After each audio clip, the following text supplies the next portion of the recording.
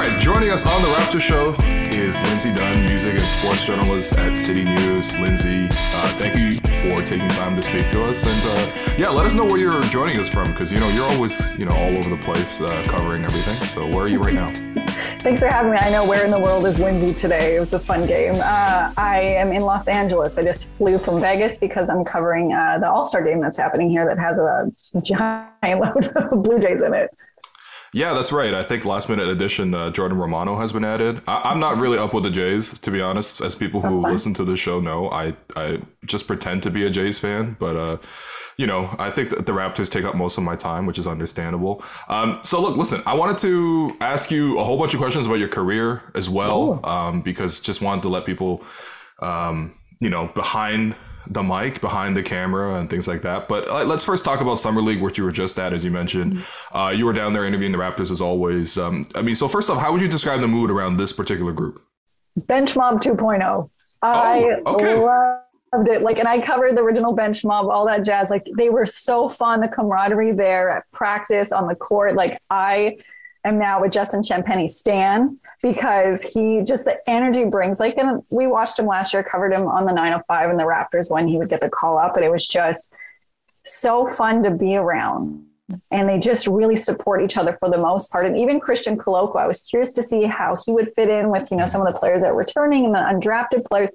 And I thought, originally we had that introduction from him on that press conference, which I think would be intimidating to be on a Zoom with a billion people. Basically it's like you're talking to robots on the other end. And so I didn't know what to get from him. And he's so funny, and he has such a great dry sense of humor. And he was also video bombing my interviews, and it was relaxed, and they really enjoy and support each other, which we've seen on different rosters, different teams, different sports, that doesn't happen because they're all fighting for roster spots, if we're being honest here. But it was really fun. And I'm going with Bench Mob 2.0, and I'm just standing every single person on that team right now. Okay, understandably so, because the vibe was incredible. I didn't think we got that much access. Obviously, it's just Summer League is not covered the same way as if a game when Toronto would be. But I think a lot of the behind the scenes access was brought to the fans by you. And as you mentioned, the video bombing, it was every single day. Justin Champagnie would crash an interview and call everyone his son. So can you explain what is he doing? What is this joke? Where did it come from? Have you just give us the background? They tried to explain it to me. What I like to say is I'm 9,000 years old than all these players, so I don't understand it. And I remember when it happened, I go to my husband, I'm like, can you explain this to me? And even when Justin tried to, I don't understand it, but it's for me funny. And I understand some people don't find this funny, or I don't understand it at all. I love the personality that's coming out, which is why I love covering basketball so many times, is because of the players' personalities. But I'm telling you right now, I don't understand this bit or this joke at all, because last year Pascal said it a little bit. You even had Champagnie's twin brother say it when he had a workout with the Raptors for the pre-draft. But then it's just day one, I have this shot of when Justin sees that I'm doing this interview with Armani Brooks, and I can just see you can see the wheels turning in his head. He's like, I'm going to crash this interview. And then he crashes that interview with Armani. Then when I'm interviewing Justin and Delano together, and I wanted to do that because I saw that they were having fun at Summer League, and I didn't really just see it anywhere. I'm like, let's see what happens. But the Christian, he crashed my interview with Ron Harper Jr., who his personality I really saw come through at Summer League as well, as he's a really fun guy, and they all just really seem to get along. But I don't understand the joke. But today I even posted, I recently posted Justin also crashing my interview with Christian Koloko. Nobody was safe. Nobody was safe from having an interview crashed by him. Yeah, so I need to know the process behind it. Is he just always hanging around? Obviously you're at the gym, you're at practice, everybody's at practice, but he's not even playing because he has a fractured wrist or thumb or something like that. Fortunately, he wasn't able to play. However, we've seen him nonstop because of these videos. So is he just always lurking in the background? He is, even when you don't know he's there. Specifically for me interviewing Koloko, is I didn't know Justin was anywhere around, and then I just see him turn a corner, and I can just see the look in his eyes, you're going down. And then I give him an opportunity. I'm like, do you want to ask a question? Hey, and he's like, you already know what I'm gonna ask. He's my son. And it's he just popped up everywhere. And unfortunately, I was there the moment he found out that he wasn't going to be able to play, and he understood. He's like, I'm still gonna have fun. I'm gonna support my guys. But he just would pop out of nowhere. Like you didn't know where he would be. And it's like, hey, look, there he is. Oh, he's now in your interview. Yeah, no, it's amazing. So what was the explanation? You said you didn't understand, but can you at least try to relay what he said?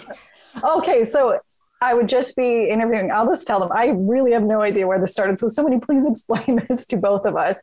Is he would just walk up and yell, these are my sons. These are my sons. And I know Delano tried to explain it because even Ron Jr. called them his grandsons. And it's just... What?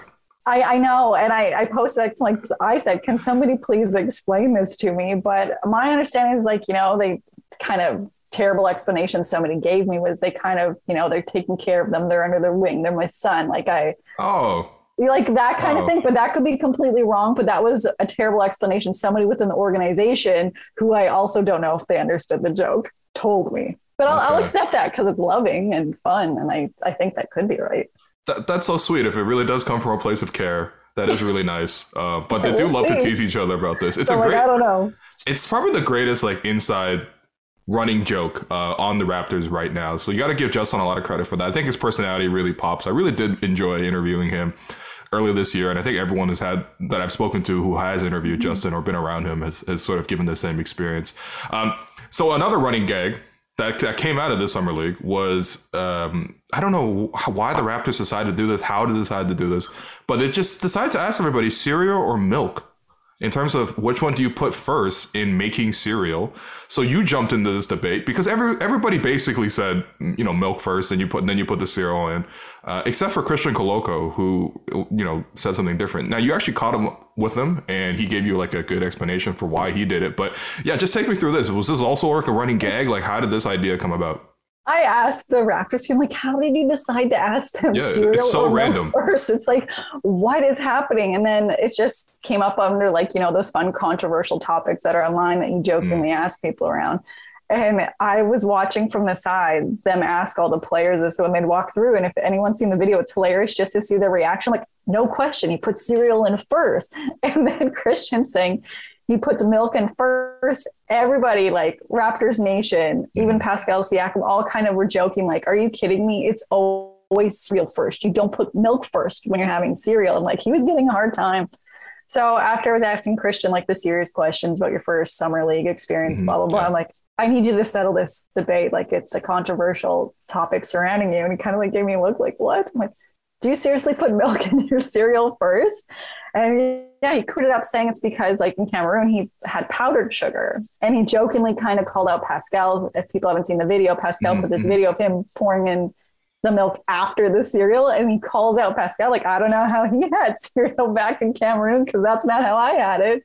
But yeah, and so it was funny because there were some Raptors fans that were in Summer League and I saw them even teasing Coloco in person about, you seriously put milk in first? But it all makes sense now. If powdered milk, it's a whole thing. You got to make it happen in the bowl. It's just an experience. But it's funny. That's the most random question I've seen in a long time, which now I need to know. Are you a milk or cereal person first? Okay, see, I'm happy you asked this because as I was positing this question to you, I accidentally said put the milk in first.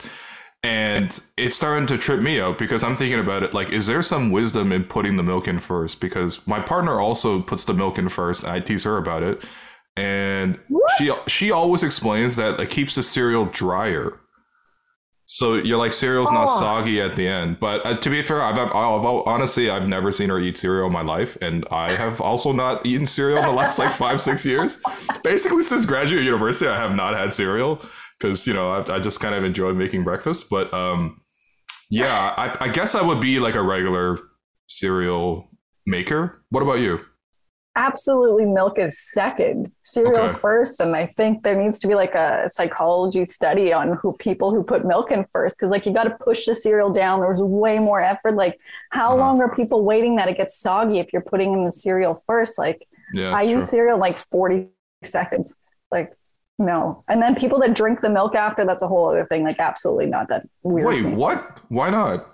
That weirds me out. They got all the floaties and gross things after from the. That's what you just ate. That's exactly what you just ate. Why is it gross now? No, I don't know. It's absolutely not. New question of the day: do you drink the cereal milk after? You know what? We got to keep this going. Actually, I think people got to catch up with the Raptors in preseason and ask them about just continue this whole debate. It was really fun to, honestly, it was just really fun to like get to, yeah, because you're not really getting to know them in that same way. They're only showing you this small little side, but this little slice of life. But it was like really, it was really fun. And I just thought like the mood around this team in Summer League. I mean, look, we're recording this before they play their 5th game later this afternoon. Unfortunately, they weren't able to make the championship game, which is just one game. It's so weird how this tournament is structured. I'm like, they're 3-1, but they're eliminated. A whole other podcast. It's like a whole other podcast. What is this? I'm sure the players were confused as well, but no, seriously, it was really fun to see them in that environment. I want to know in terms of the coaching as well. Did you get to know Coach Trevor Gleason at all? Who was the entire coaching staff down there, and just let us know about the coaching side of it. Did they also talk about Serio as well? You know what, they would have. I actually gave Trevor a break from me because I figured it was a different situation from it. But he also was a really nice, fun person that you can joke around with it as well. And like at the beginning of Summer League, like I only came, I think 2 or 3 days into Summer League, right? But you had like the full coaching staff, like Nick Nurse and all of them were here. Eric Watson, they were all here. Earl Watson, pardon me. They were all here and kind of gathering around, watching the team, seeing the development. You also obviously had the vets from the Raptors here earlier on as well, but there was a lighthearted vibe with the coaching staff as well and their interactions with the players, maybe not as much so in the serial questions, but they still were taking a lot of time to develop and stay with the players. And like, I had a great conversation with Fab, who I don't know if a lot of people know is like the video coordinator since 2019 with the team and like a British basketball legend. Right. I think he was a player coach like well into his 40s.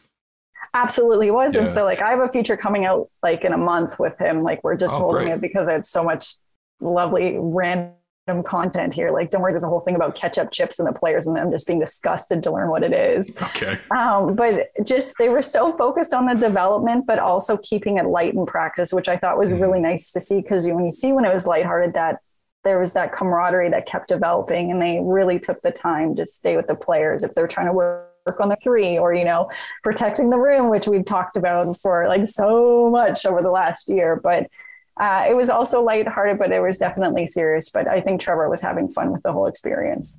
Yeah, that's really nice. I think it's really, really cool what Nick always talks about with his assistants is that he obviously, like everything about a basketball team is about the players. It's always about putting them in a position to succeed and improve. But I think with Nick, the coolest thing too is that he always talks about developing his assistant coaches, giving them opportunities to be head coaches. Now, of course, Trevor was a head coach in Australia for a long time, a legendary coach, really.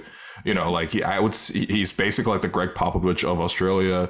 And, so coming over here, coaching Summer League for a week or two is not like a make or break thing. But I do think that kind of factors into Nick's thinking as well. And it's just cool that he takes that sort of coaching approach towards his coaches as well, which is going to segue into Nick Nurse himself, the person. So you've covered him as a basketball coach, but also as a musician. I thought one of the coolest interviews I saw this past season was when you guys went to Memphis together. You guys went to a record shop on Beale Street. So tell me about how that came together, first off. A great question. And I think so. I've been covering the Raptors in person for 8 years. And then before that, from Saskatchewan, where I'm originally from, for like 3 years before that. And I think a lot of people I came on the radar when that Memphis piece came out. Oh. And so that was, I think, released in November, early December. But it started because when the season, right before it started, the Raptors PR group had a really tiny get together with people who cover the Raptors. And then like Nick Nurse and Masai and Bobby kind of mingled their way through. And I interviewed Nick earlier on Zoom, like months before. And I have, for my Zoom interviews, like I have over 1,000 pieces of vinyl. I'm like a music nerd. I own almost every NBA player that's ever released music on vinyl. I own them all. Like we're talking AI, we're talking Kobe Bryant. There's a lot that, Okay. Jason Kidd's even on a record. So, when I finally saw him, if I bought any new records, and then we were just talking about some of the best places we've ever bought music from. And so in like September, he was saying about Memphis. There's this Memphis record store, which I never heard of. And it's like, okay. And then I thought about it and I saw that they were playing in Memphis and the restrictions were still not great to travel, but I reached out saying, look, what are the chances if I'm in Memphis and Nick has like 15 minutes of free time, could I interview him about this? But more so also about his foundation, which if people don't know, it's phenomenal because he's helping getting instruments and music lessons to kids that wouldn't be able to get it. And also like education and all this other stuff. So I'm like, I want to talk about the foundation and how that started. And they said, yes. And I went there, and the joy behind it all is my camera guy did not make it in time because his flight was delayed. So thankfully in my career, I started off as a video journalist. So like I had the gear already. I set it all up. I like put an iPhone on the side just in case it didn't record. And yeah, they closed down the store, and I got to talk to him about music and how he's looking for this rare Prince vinyl, and how growing up he'd like sneak in the basement and play his like older siblings' records, and how he's learning guitar, and he used to play piano as a kid and then kind of gave it up, but now is like a great piano player. So for me, like that was also interesting to see that other side of him, and just anybody in this industry, because like I think he's a pretty unique head coach, that he's going up and then rocking out on stage with Prince's band New Power Generation and all this other stuff. But it was a really neat story, because I think for a lot of us it was a different side of him, that he's like this unique character that has a little bit more of a legend that goes with him every time someone interviews him. Yeah, definitely. I think when people first found out about Nick and his sort of like obsession with music was during the 2019 championship run. He was a rookie head coach, at least in the NBA level at that time, and the Raptors were down 0-2. And all you see is a picture of Nick Nurse stepping onto a jet with shades on, a hat, and like a guitar on his back. And it was like, and everyone started making jokes. I remember I was making jokes as well, saying he's going to play jokes. He's going to play Wonderwall for the team on the plane, and people are going to hate it, you know, like, but it became so clear how much he's passionate about it. Obviously the foundation you mentioned, I remember covering a story where him and the Arkells sort of came together, in addition to, I think, Entertainment One, and they got new instruments for an entire band class that had just essentially was forced to shut down because of the lack of funding, which is unfortunately a story that happens a lot across schools. I know, at least in Toronto, I know even from my where I went to high school, like the music program was so like cherished that we used to win Kiwanis all the time, and it was like a big deal. And even now with some of the teachers, like when I was there 10 years ago, you know, when they retired, like it's just the programs ultimately start to fall by the wayside in a way. And it's really sad to hear about. So, but in going back to Nick, would you not say he's the Lindsay Dunn of NBA head coaches? Because isn't that also kind of your story? Are you not also a piano player, a guitar player who also, you know, for a job does Raptors stuff? Oh my gosh, that...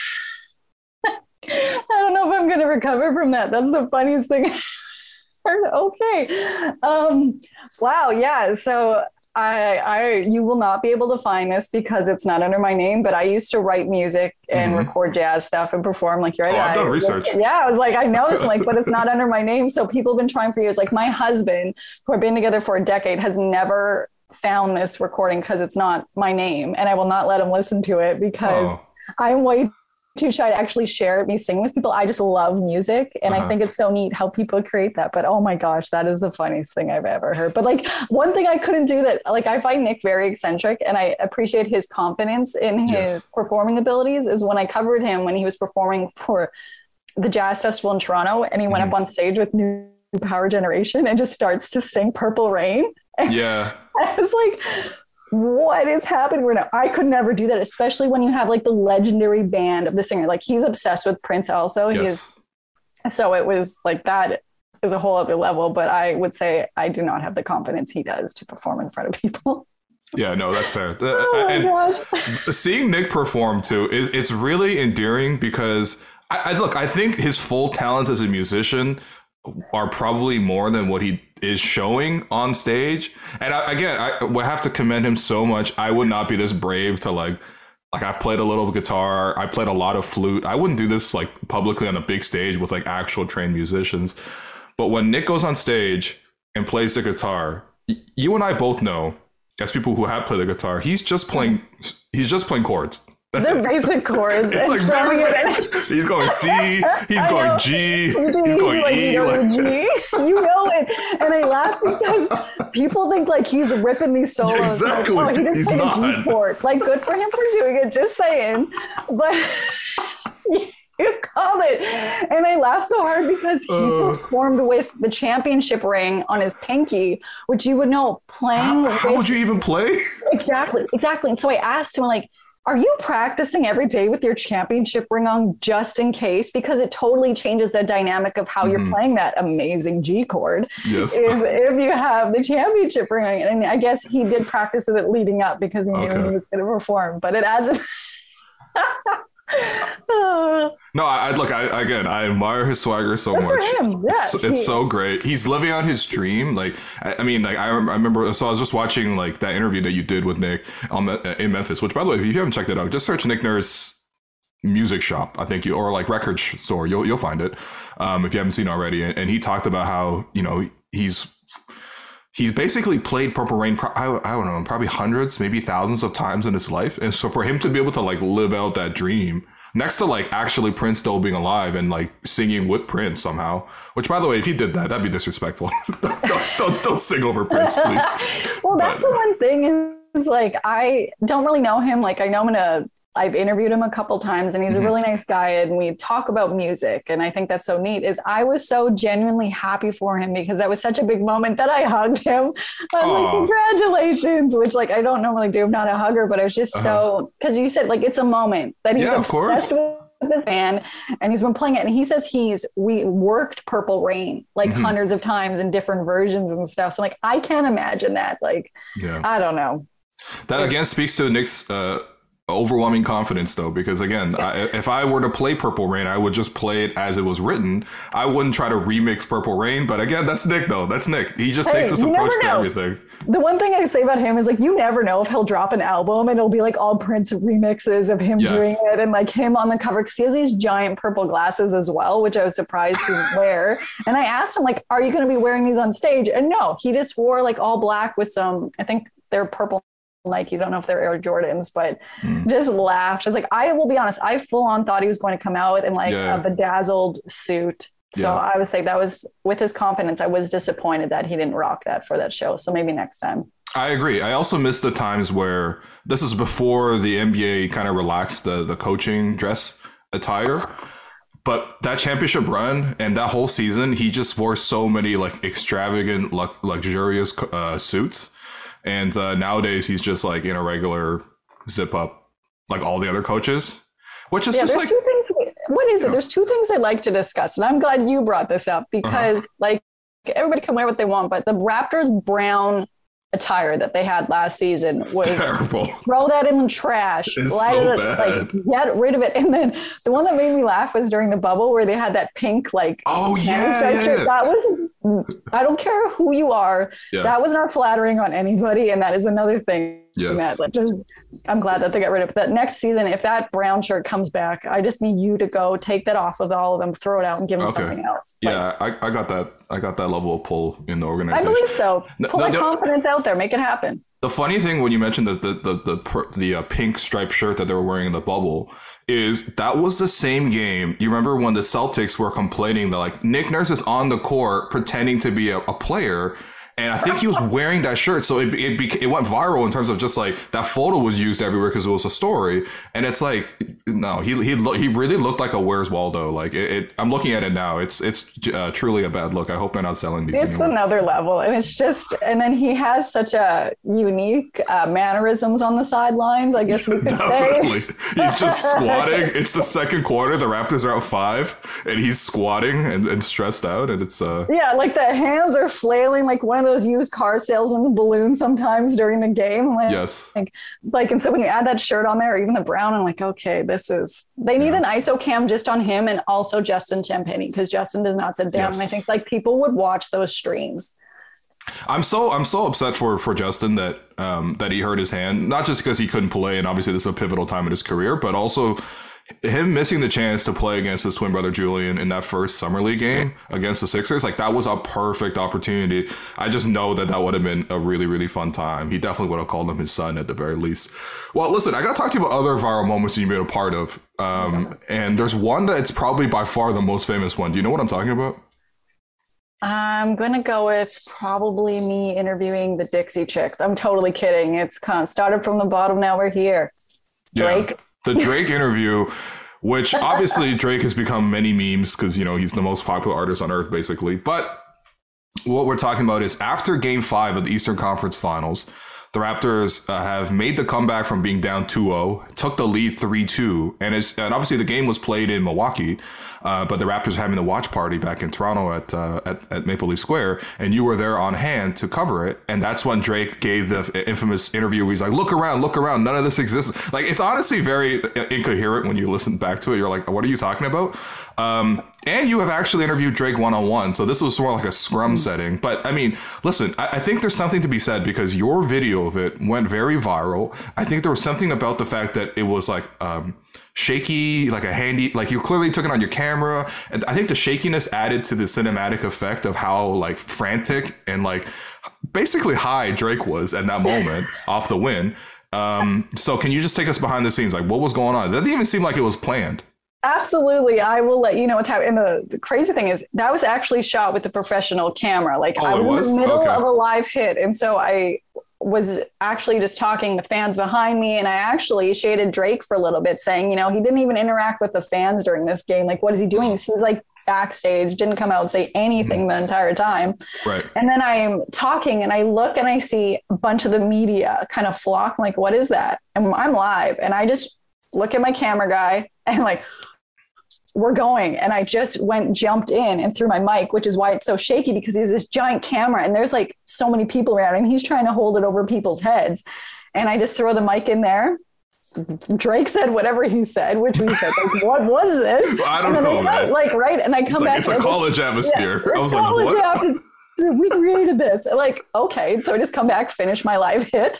And I was like, that is it. And my camera like took it off the camera and put it on my phone and I just tweeted it out and then I deleted it because I didn't want me in the beginning of it because like we didn't hear, I just wanted a Drake. But at that time it already had 50,000 views. I was like, yeah, I don't care. I'm going to delete this anyway. I'm really bad at social media. And so then I posted it again and then I didn't check it until the next morning. And I had calls from like Good Morning America and a whole bunch of other stations around the world being like, can we use your video? Can you come and talk about this moment? And I still to this day get asked about it. And what's wild for me is right after the finals were done, I was in England in the middle of a field covering a concert by this group Stereophonics, who I love. I was working on a documentary and the drummer of this band comes up to me. He's like, hey, you almost missed Drake. That was a terrible accent, but this yes, definitely. How crazy. It was terrible.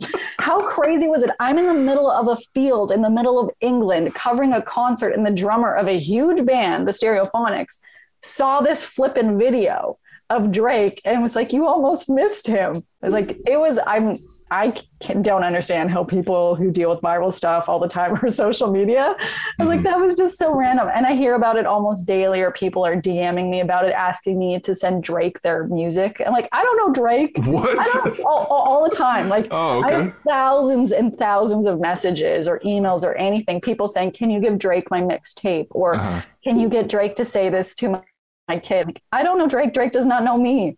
And if I did, I wouldn't be asking. Like maybe we could get Nick Nurse to play them a little happy birthday on a guitar. I was going to say Nick knows Drake, or at least, I mean, to the extent that anyone really knows Drake, but you know. Oh my gosh. That's so funny.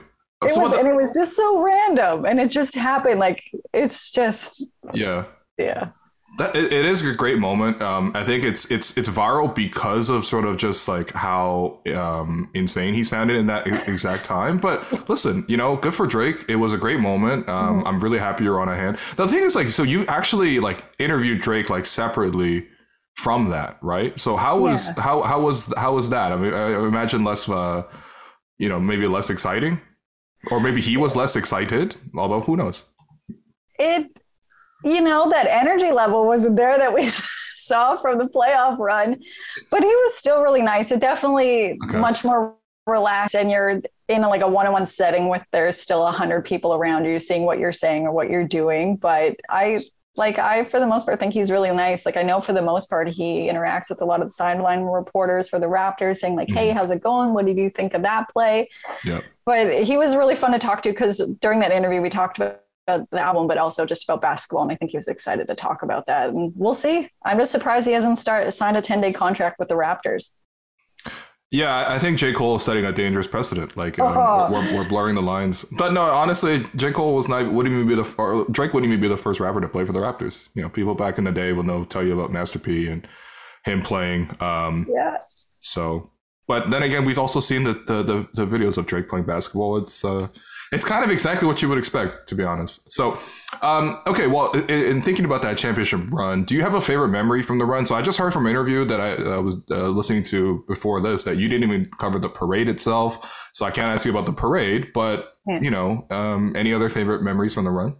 It was such a blur. I actually got so sick during the finals that I lost my voice. So I was doing morning show hits across Canada on TV starting at 3 a.m. local time, and we would finish around 10 a.m. And how I'm talking right now, this is basically me yelling, which is always a struggle in scrums because I do not have a boisterous voice. And I lost my voice pretty much the moment that we got there. And I was like delirious. I was on all of the cold medications we could find. And we were standing in the parking lot of when the arena was still in Oakland. And I was doing a live hit and I fell off the box that I was standing on because I'm not the tallest person on live TV. That is my favorite moment. And yes, I could talk about the players and all the things. Like I saw Draymond Green doing like, I don't know, Zumba with a bunch of kids, which was just hilarious because like, what is life right now? There's so many random moments. But during a live hit, like I know that has nothing to do with any of the players or team, but I fell off a box because I was so out of it and it was just so early and I was on cold medication. But yeah, I didn't cover the parade, which people think I'm crazy. But now I look back, I'm like, there's zero regrets. No regrets. Yeah. Unless you were going to be given a chance to go on that on the buses. And cover it from there. There was probably not very much access like at all. So yeah, no, and like those people like you're crazy. I'm like, I actually think that's one of the only best decisions I've ever made in my life. Mm-hmm. But it was interesting. And it's had more opportunities come from that. But I think if I still had the choice next time they win, hopefully, which is soon for all of us, because it makes for a fun time covering the team. I'm still not covering the parade. Well, I mean, listen, maybe, yeah. Honestly, it was a great time. I'm so happy about it. I said recently on other show that I was like, you know, maybe it was a little poorly planned. But then people pushed back and they were like, it was a great time. I don't care. It was 5 hours. And I'm like, I guess so. Although if you were one of the people who like lined up early to wait at Nathan Phillips Square, I heard some like genuine horror stories about just like they went there, the access to bathrooms. Let's just leave it at that. Let's just leave it there.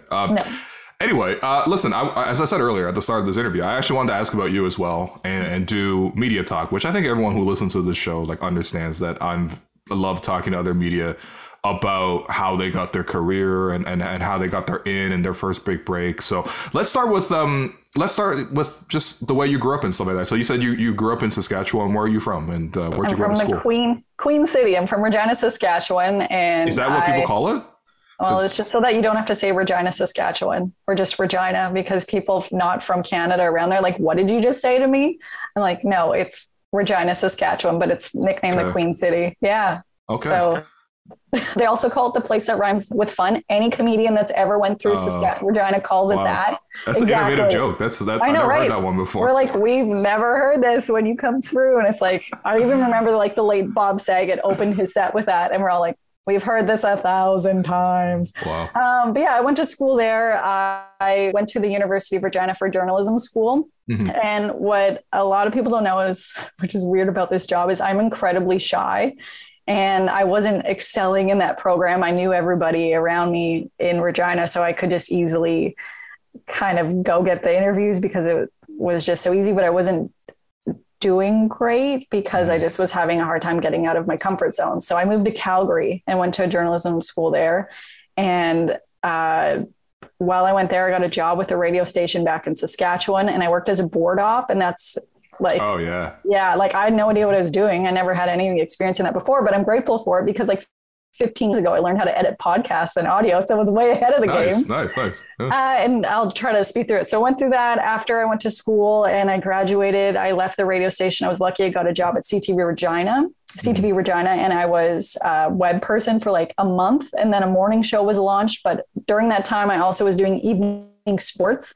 So I'd be doing the morning show where I was sports, entertainment traffic. And if you've ever been to Regina, there's not a lot of traffic to have a traffic reporter. Ooh, yep.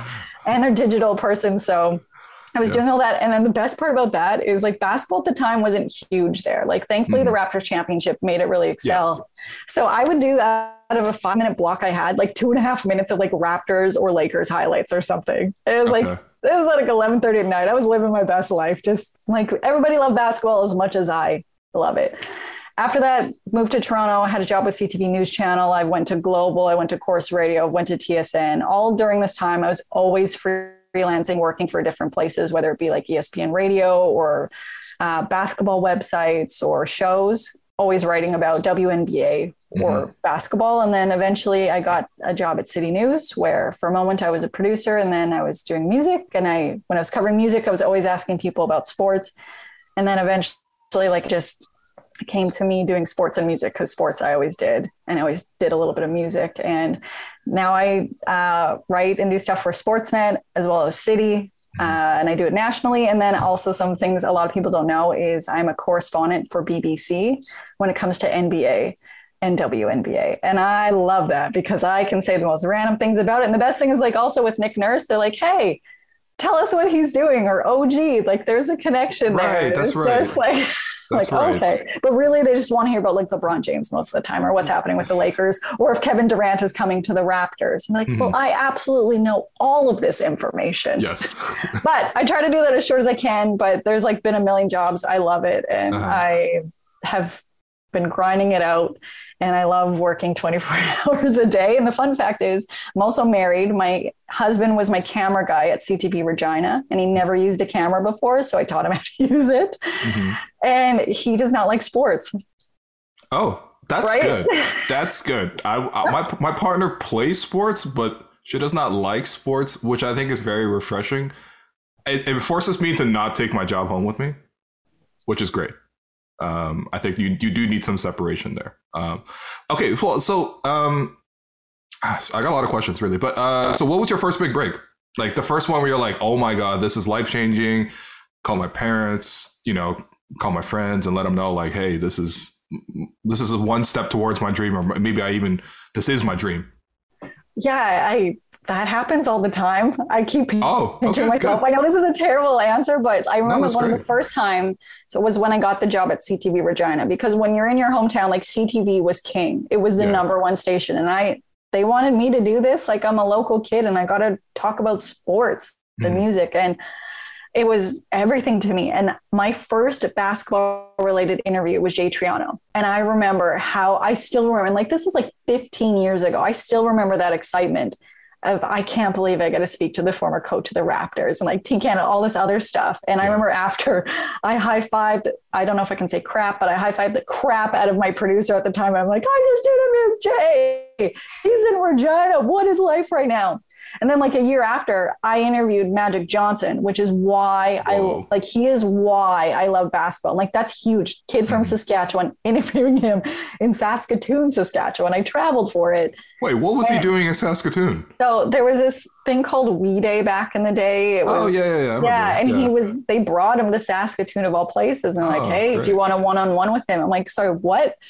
Like the Magic Johnson, like Showtime, like the reason I love everything about basketball. And so that was another big break. And I think I honestly every day, cause like I'm sitting in LA going to cover an all-star game. So it's like, this is another big break. But I think in 2016, when I was covering the Raptors Eastern Conference Finals run, which I know is probably still devastating for fans to hear. Oh no, that's the second best season in Raptors history.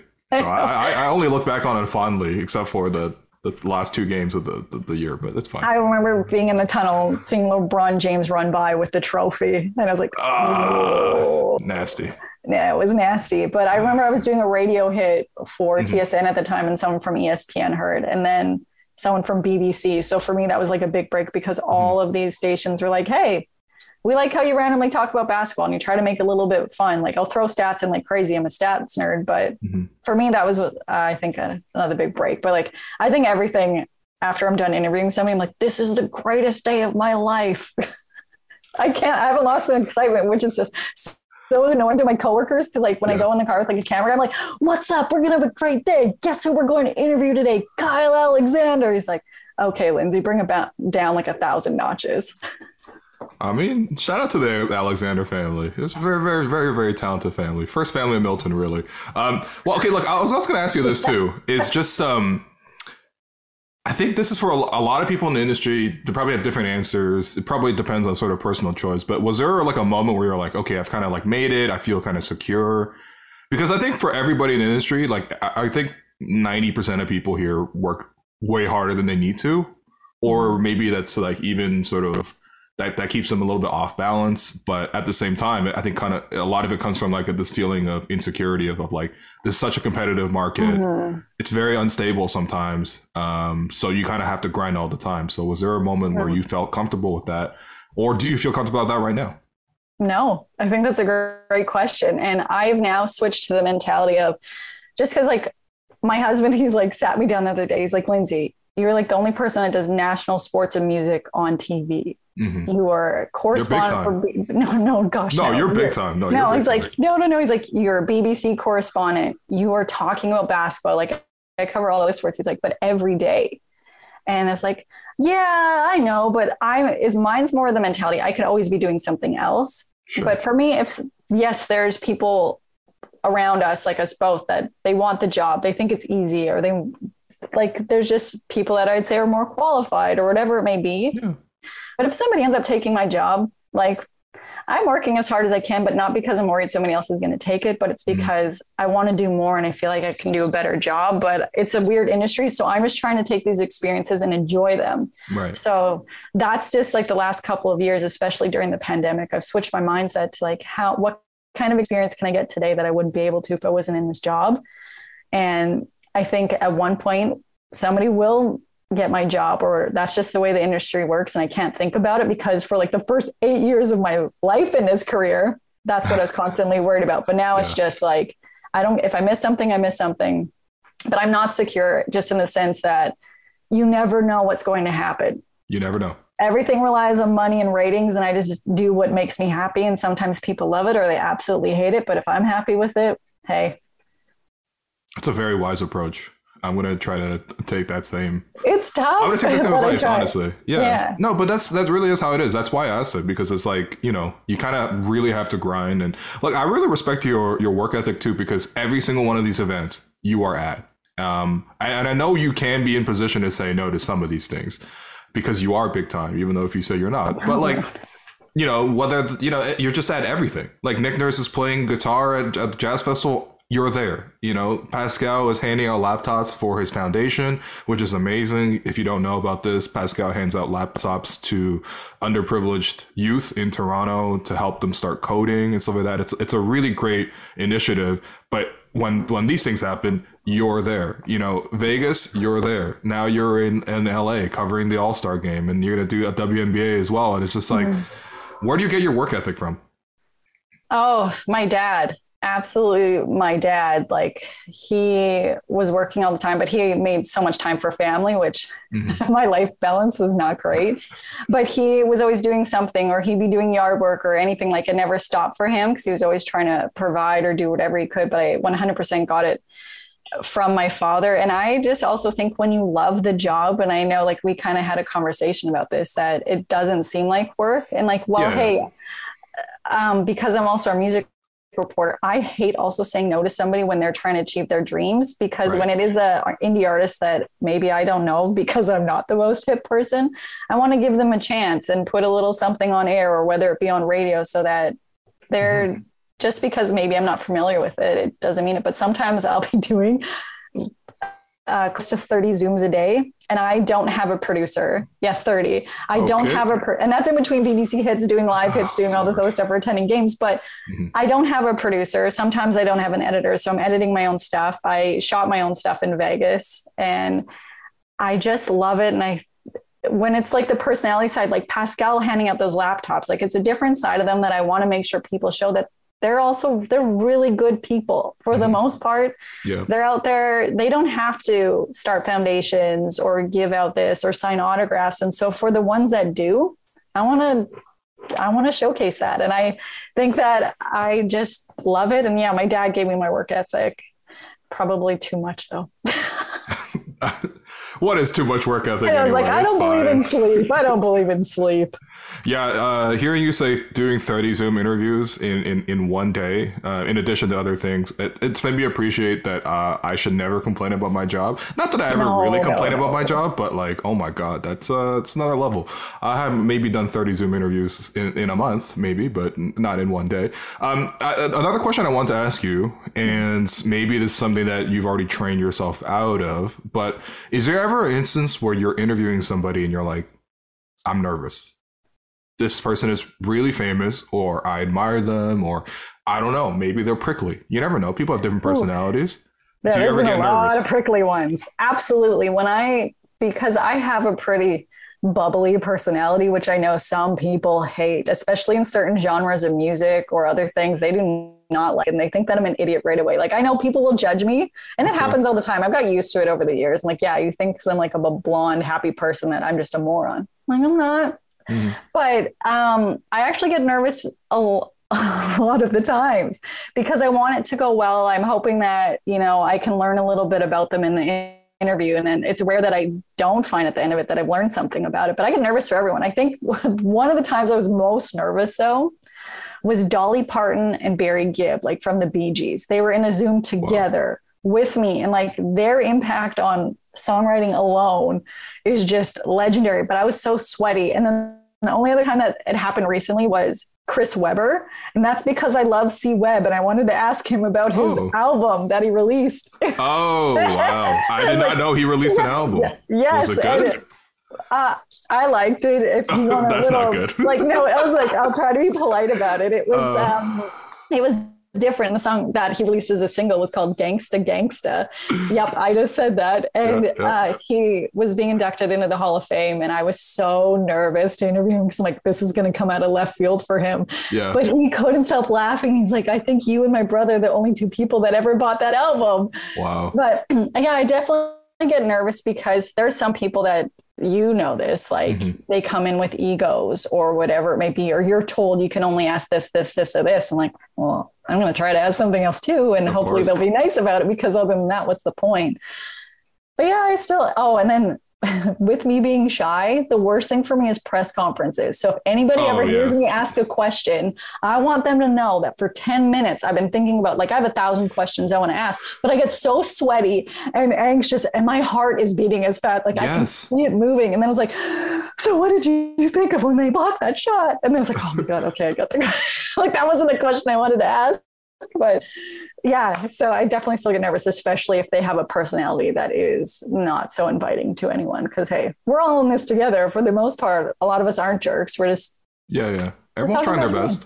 Yeah. And I think too, like, especially now, you hear from NBA players a lot when they talk about sort of like the suspicion and a distrust of the media. In a way. And I think players, and I get it from their perspective, sometimes they'd say something, all the context, it's either taken out of context or it's specifically removed from all context to make it sound worse or more clickbaity, and they don't like that. And, to be honest, they don't even necessarily need to talk to us. Like, this might be one of the less fun parts of their job. But at the same time, I think it's like there's like a real benefit to some of these things. Like, it could be a real partnership when it's done in a healthy way. And, whether that's like, you talking to Nick about his foundation, right? That's a great way to sort of get in and talk to him about something he's passionate about, or getting to cover Pascal or all these other things. It's like, there's a very productive way that sort of this media player relationship can be handled. And I think you always stay on the right side of it. I think, just from myself watching from afar, of course, like, I've spent a lot less time in this game, quote unquote, than you have. You're more of a veteran. I mean, as you mentioned, you've covered the Raptors for 8 years, and even before that from afar. So I want to ask you, like, how have you seen coverage of the Raptors change and evolve over this time? It has grown so much, which I love. I remember my first season here, like, I did cover the away teams a lot more than I actually covered the Raptors. Like, I remember one of my first interviews was Isaiah Thomas from back when he was with the Celtics. And there was just a handful of Raptors media, and like I know I'm even part of some of the new crew, but it's just like it has doubled, even tripled over the last couple of years with people being interested in it. Yeah. But and I think the media coverage, like sometimes, I'm sure you have the same reaction. People will ask a question and like, whoa, you went right for the jugular on that. So I do understand the hate, but it's like, I'm not going to ask it. Like I played basketball growing up, but it's just, I never was at the level, obviously they are. So I'm not going to critique them. Sometimes, yes, you can ask, but like, what was your process when actually going through that play, but it's definitely changed. But I think there's so many players with their guards up and like, hey, I cover NHL too. So it's definitely not as bad as that. It's not as bad as that. What do they do in PR training? Like, do they just like torture them until they have no personalities? Like what's happening? I think they're told at 4 years old, just say put pucks in deep and we'll have a good game. Why would you do that to a 4-year-old? I know. It's like, can't be like, I was so happy when I scored. I always wanted to score. It's not hard. It's not hard. No. And then they're like, I'm not asking. I'm not like, that is a tough league to cover. So like, we'll just keep talking about the Raptors, but it's definitely, the media has changed so much that I think there's a lot of joy surrounding the Raptors.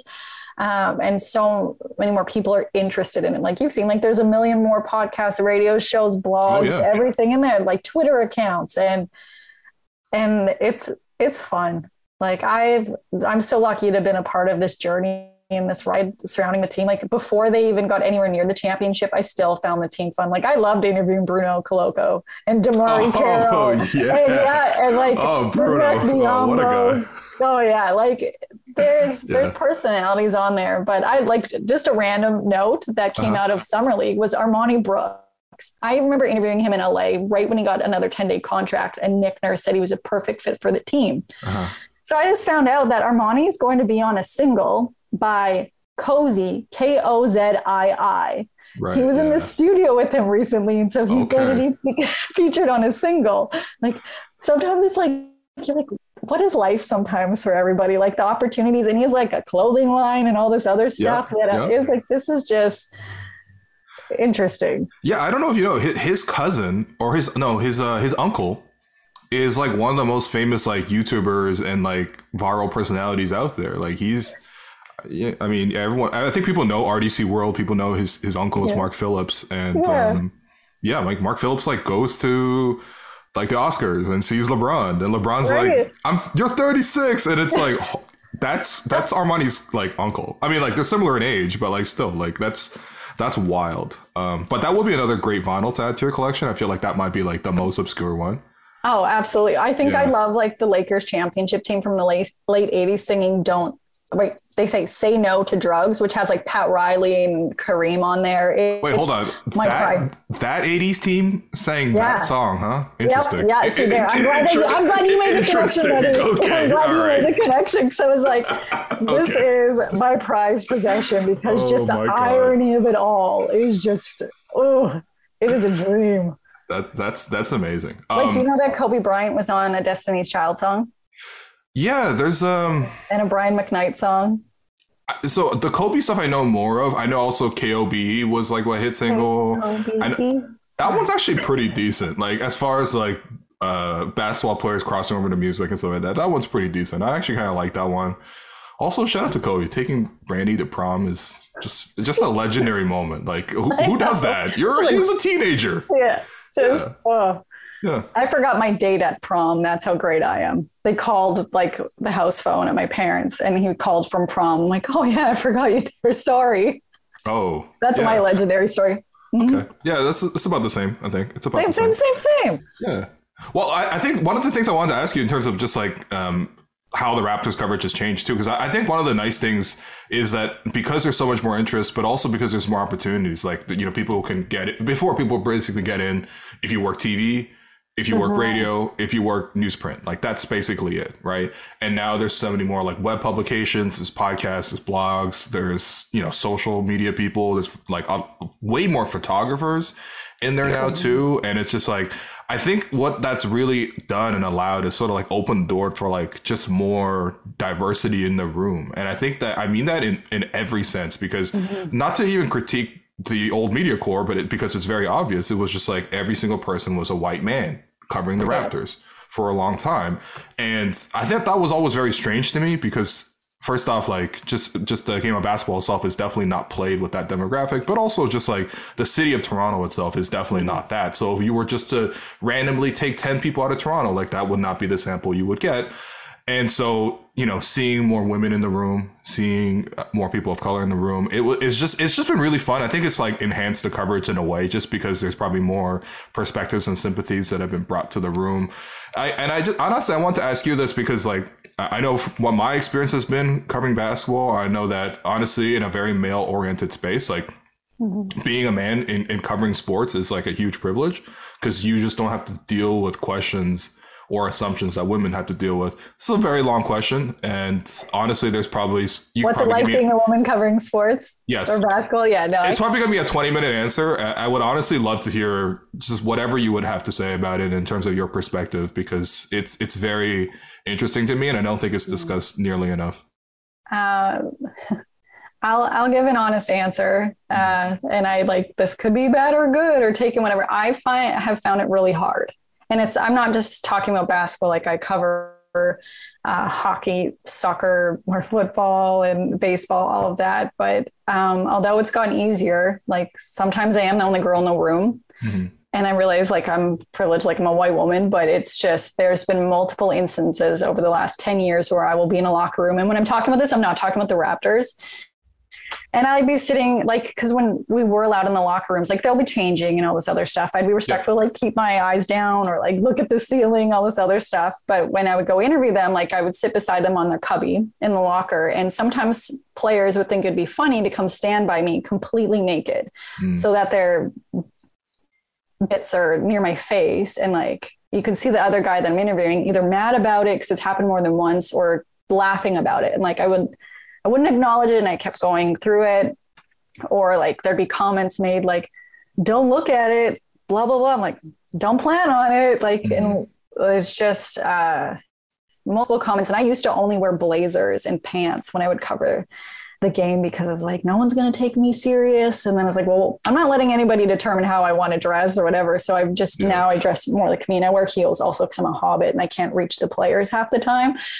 But there's just been so many incidences that I can't even keep track of sexist comments or disgusting sexual remarks, or just trying to be made to feel intimidated, even by other media, that you are the only girl in it. So if you do ask a fun question, or if you slightly flub up, they're like, oh, that's just because you're a girl. And I've been said that multiple times. And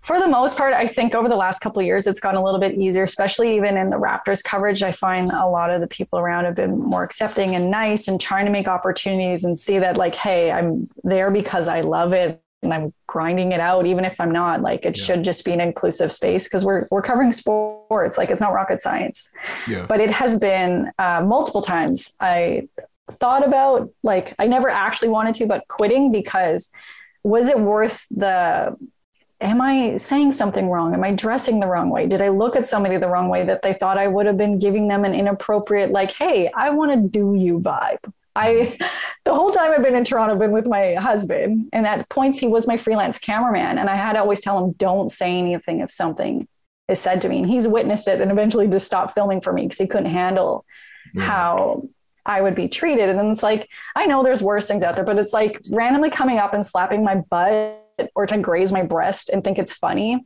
is not okay. And I know, like, I'll laugh about it now, but it has definitely given me a thicker skin. But for a while, it really destroyed my personality and made me not want to be who I am. But I just hope that for other women, just people out there, that it's just be respectful of each other's space. And just because however we identify or whatever you look at, like, I don't understand why people have to make anybody feel different. And I, like, thankfully, like, my dad raised me right. So I have a hard time understanding why people are assholes.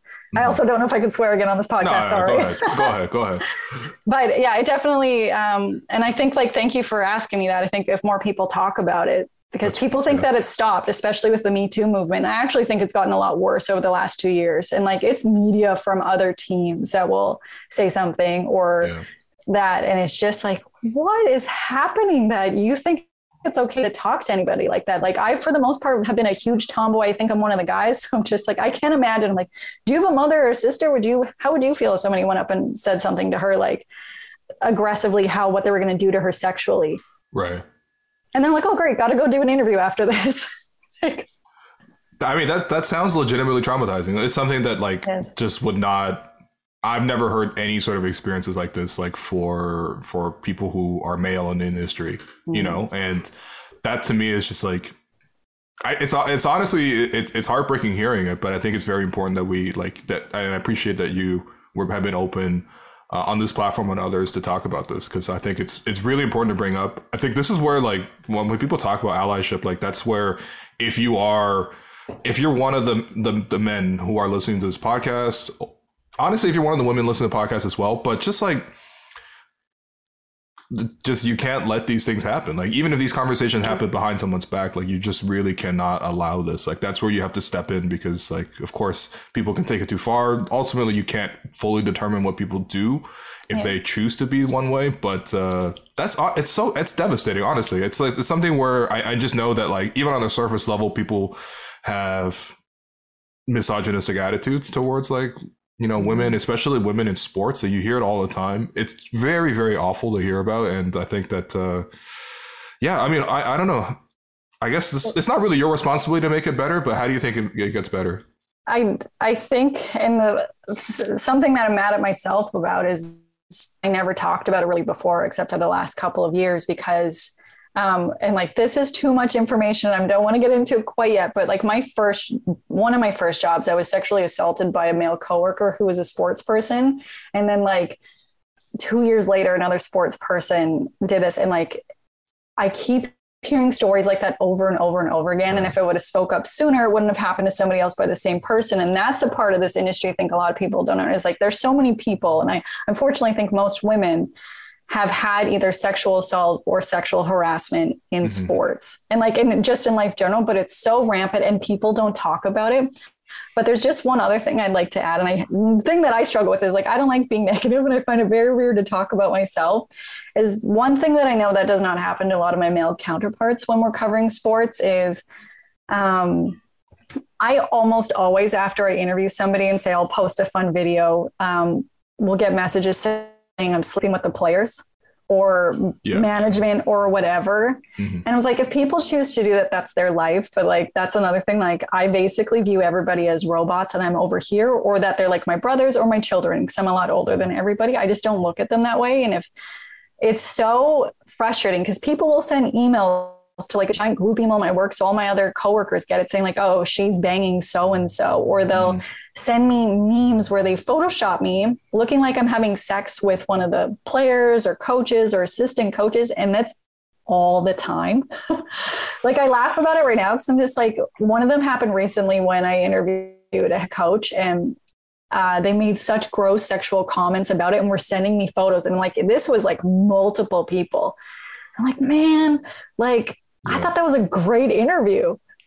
But it's like, it's just the changing, I think, people to talk about it, that behind the scenes, well, like, yeah, I may look like I'm smiling and happy because I am, but like, there's just a lot of crap. But like, we all deal with it. That's the only thing that I say that I've always said come for on. years. It's such a different level. Like, again, like this never has happened to me, and never, you know, I probably, hopefully never will happen to me. But it's like, again, it sounds really awful, man. Like it's so bad. Like, and it's so unacceptable. It's like it's behavior that's just genuinely dehumanizing. Even just aside, like the worst that I will get will be something about Asians, or like something about you don't know ball, or like people get mad at me for my opinions or something like that. Like but that's like, I guess, putting aside like racist remarks, like it's just like, that's just I guess comes with the territory.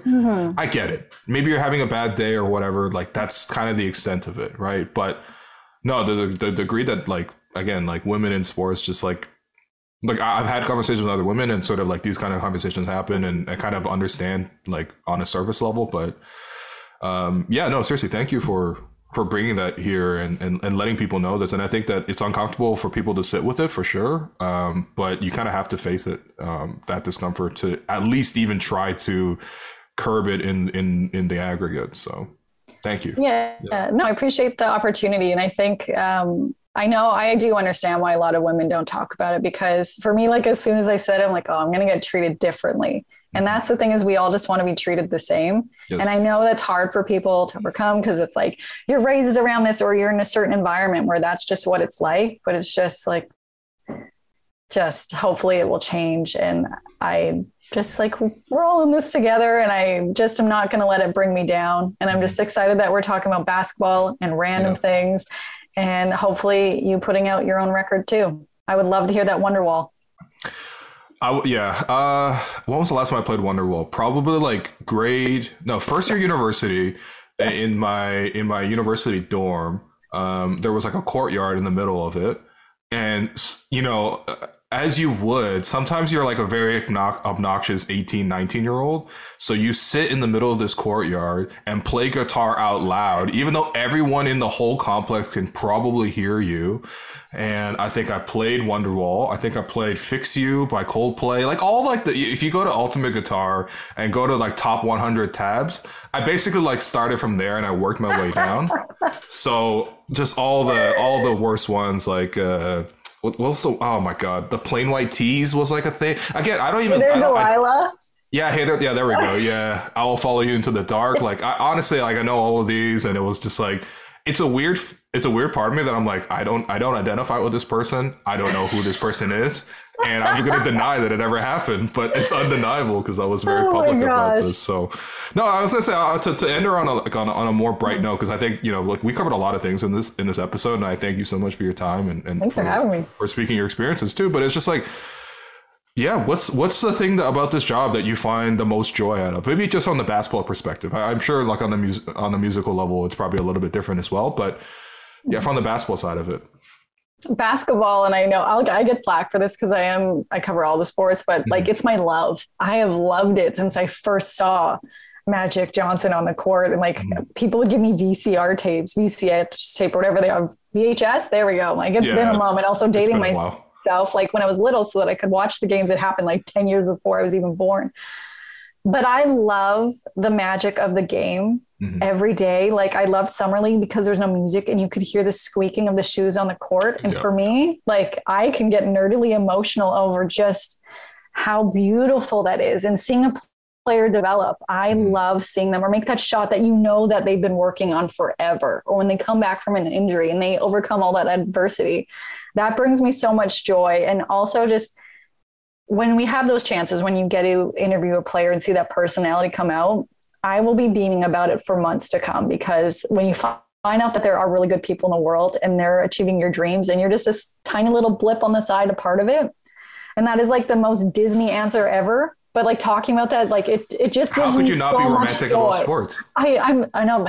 How can you not be romantic about baseball? I love that line, but basketball is it. And like, I love covering it. I love when you have that clean three of that just nothing but net. Like I don't think I'll ever get tired of watching it. And I'm just like, we are the luckiest people in the world. I know we both work very hard, but like, this is just the best. No, it really is. Honestly, it really is. Oh man. I honestly, like, I think, and over the course of this conversation, it's been really great. I'm honestly, I miss working. What am I going to say? This is my first week off, so right? Sorry. The show just went off air. I'm like still doing podcasts just because I can't get away from this. I love talking about it. I'm going to use Summer League as an excuse, but really I just want to continue talking about basketball. And now you're making me miss. I really wish training camp was like next week, you know, even though you're welcome. I'm glad I made you a little sad.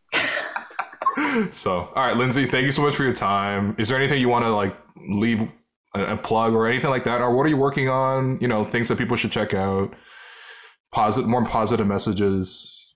Positive vibes, right? I'm like to point out how bad I'm at social media, but I posted a video on TikTok, which for me had me in tears, of Christian Coloco video bombing my interview with Armani and just deadpanning it the whole time. Okay. And I don't care what people do in their day, just as a random thing. I thought it was hilarious. But other than that, like, I never know what's coming up next. There's a bunch of interviews and fun times happening. So go listen to the Lakers Say No to Drugs song from the late 80s. How about that? I'm definitely, that's a great way to end off. Do you have a record I'm going to player? listen to that. I do have a record player. Yeah. I'm gonna lend you it. I'm not giving you Okay. it, but I'm gonna lend you it. Okay. I look forward to hearing that from all the players involved. So, all right, Lindsay, thank you so much for your time. Thanks everyone for listening. We'll have more podcasts throughout the week. And yeah, hopefully they're all as good as this one.